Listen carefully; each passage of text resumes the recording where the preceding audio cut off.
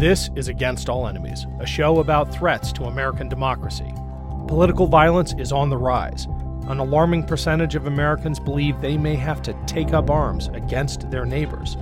Some are already doing so. Every weekday, Against All Enemies highlights the activities of extremist organizations and their enablers. Our goal is to educate, not to alarm. The threats are real, but if we know what we're up against, together we can beat them.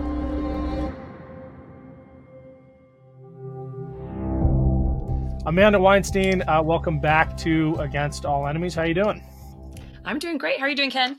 Okay, but I hate having to do this. I think we need to talk about Moms for Liberty again. And I'm going to play a quick video again because they are still at it.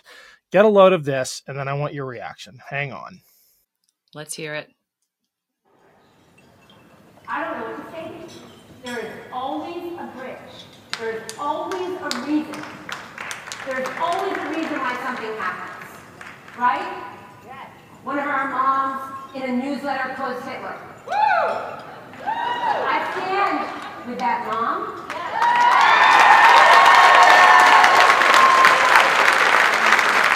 So I think it's the cheering as much as anything that bothers me. I'll put it in the show notes, but it's at a Moms for Liberty conference.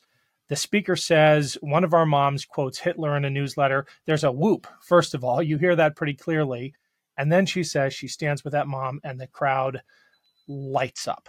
I guess this is part of the new MO, right? When you step in it, you don't retreat. You just keep going. You don't back down. If anything, you double down on on quoting Hitler. Am I right? Am I being too harsh on him? No, I think that's spot on. And actually, I think it's a little bit worse because the mom who originally did quote Hitler, at first she did try and walk it back, but it was so disingenuous that it didn't work. So now they just kind of throw their hands up and now they're saying, well, actually, we do really like Hitler. The other piece of this that I think you're going to be able to provide special insight on is the religious overtone, right? This video starts out with the speaker saying God always has a plan. And then it immediately pivots to Hitler quotes. And I'm just trying to help people understand this religious overtone, this idea that they are doing God's work. It's one thing, I guess, to be a 3%er and, strut around in your body armor and tactical gear, but you're not, invoking some divine call to action with that cosplay. Moms for Liberty and adjacent groups really claim to be doing the Lord's work in banning these books and targeting kids. Where does that come from? Oh man, where do we start? I could do a whole lecture on that, but I won't. But this has been going on for quite some time where we see this kind of almost like militaristic religious infrastructure where we have this merging of religion and politics, so much so to the point that the religion itself is almost not identifiable from where Christianity was even just 3-4 decades ago. And this has been a clear effort for people in the religious community and people on the right to create this weird monstrosity of this religious political infrastructure. And we've seen it with a lot of organizations, but we see it even with the homeschooling movement. In Ohio, we have homeschoolers who profess to train your kids to be Nazis. And they have thousands and thousands of members homeschooling. So if you saw the documentary Shiny Happy People with the Duggars, and we think, oh, they're just, 20 kids and counting Duggars, right? They're just cute, a cute, happy family, right? But no, there's more to this. It is all very, very calculated. And Kristen Dumais' book, Jesus and John Wayne, just details the entire history of this, trying to bring religion into politics. And so much so that even you had one of the Grahams said, I worry about politics and religion coming together. And this is exactly what the worry was when suddenly religion is no longer identifiable as religion. We had Kristen Dumais on the show, and she love her. I don't know if she's fantastic. I don't know if she coins the phrase militant Christianity, but she sure makes good use of it.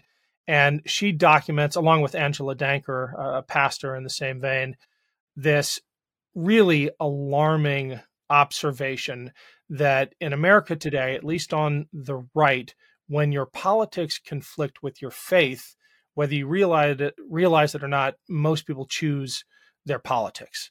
And I guess it's because politics has even stronger tribal ties than whatever faith tradition they claim. Do you see that as well in suburban Ohio? Absolutely, right? Politics is a team sport, right? You're rooting for your team.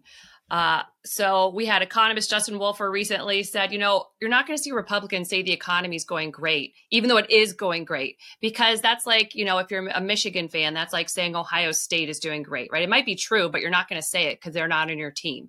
And we have these team identities stronger than anything else, just kind of built in us. And religion is really not about teams as much. It's about let's welcome all, right? All are welcome in our doors, right? So it makes it hard to be a team sport when you're like, well, but everyone's welcome here.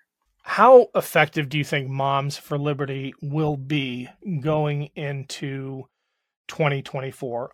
On paper, they're growing, they're opening chapters. It seems like everywhere. There's obviously been a backlash as the truth about them slowly is coming out. Are you worried about their political relevance and power going into this this epic election season?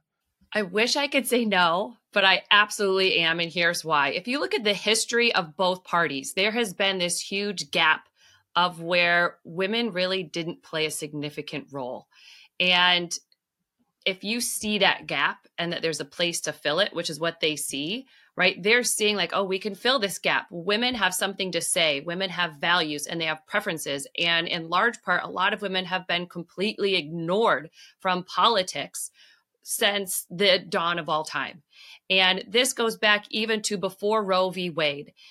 It goes back when Roe v. Wade was overturned, and you see even people in the Democratic Party saying things like, oh, those silly women, they'll forget about it. It's not going to change elections that much. They were wrong, right? And they're going to continue to be wrong if they don't realize that women have something to say and they have values and they want to be heard, and they are filling that gap. And if the Democratic Party can't fill that gap, then Republicans have found a way to fill that gap.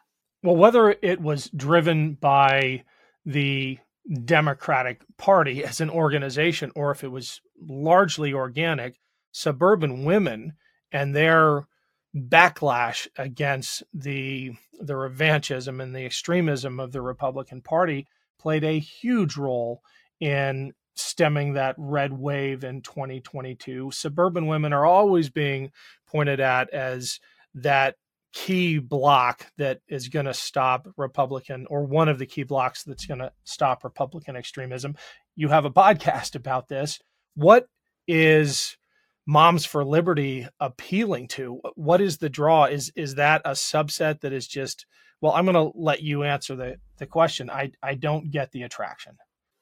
I mean, a lot of it is for moms, our kids are important. So if our kids are important, then things like their schools are important, right? De facto. And what we see is when we see underpaid teachers, mostly women, underpaid schools who are teaching our kids, when we see disinvestment from schools, from higher education, we don't see that people are valuing our children and what's going on with our children, right? So this is an easy one for Dems. Great, let's increase school funding. Let's pay teachers fairly. But without a lot of big push on that, it just feels like no one's listening. And so then what we get to is, all right, well, I'm really listening. And the real issue here is if we don't have the conversation. Sometimes I think we are so afraid to have the conversation that they win just because we're not willing to speak up. So that's what I think we saw with the Virginia governor's race, that when we started talking about CRT, a lot of people just said, well, that's not a thing. We're not going to talk about it. But the problem is there were women who wanted to have that conversation and talk about it, and not having the conversation is worse than having the conversation. In other places where we did have the conversation, even in my own suburb, right, we said, hey, let's have this conversation. Here's what's really going on in our schools. Here's what's going on with our teachers. And we crushed it. That it went away like it never happened. No one talks about CRT in our schools that I know of, at least not out loud, right? Because we had the conversation. The problem is when we're not willing to have the conversation.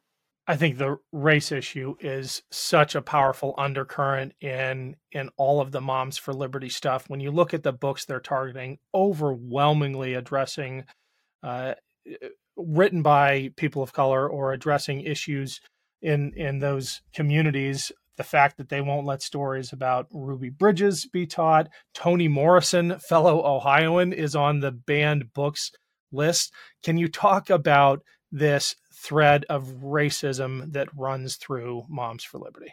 Oh, all the isms. There's racism. There's also homophobia, fear of anyone that's different. And if you want to know how someone feels, right, you can look at how they're trying to make you feel, right? They're trying to make people feel scared of something that they don't know.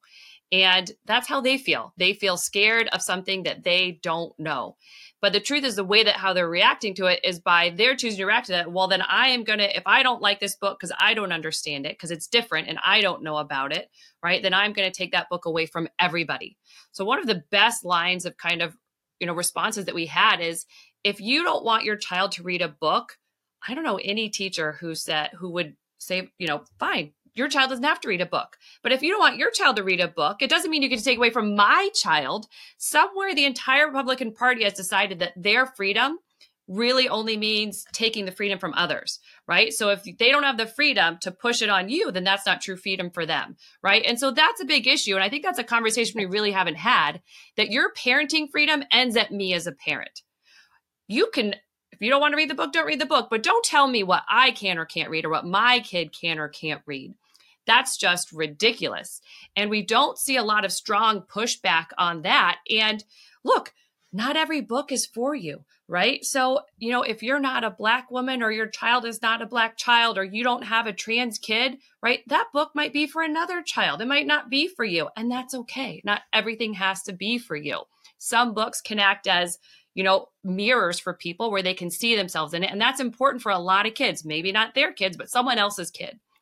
But they can also act as windows where maybe they can understand a little more.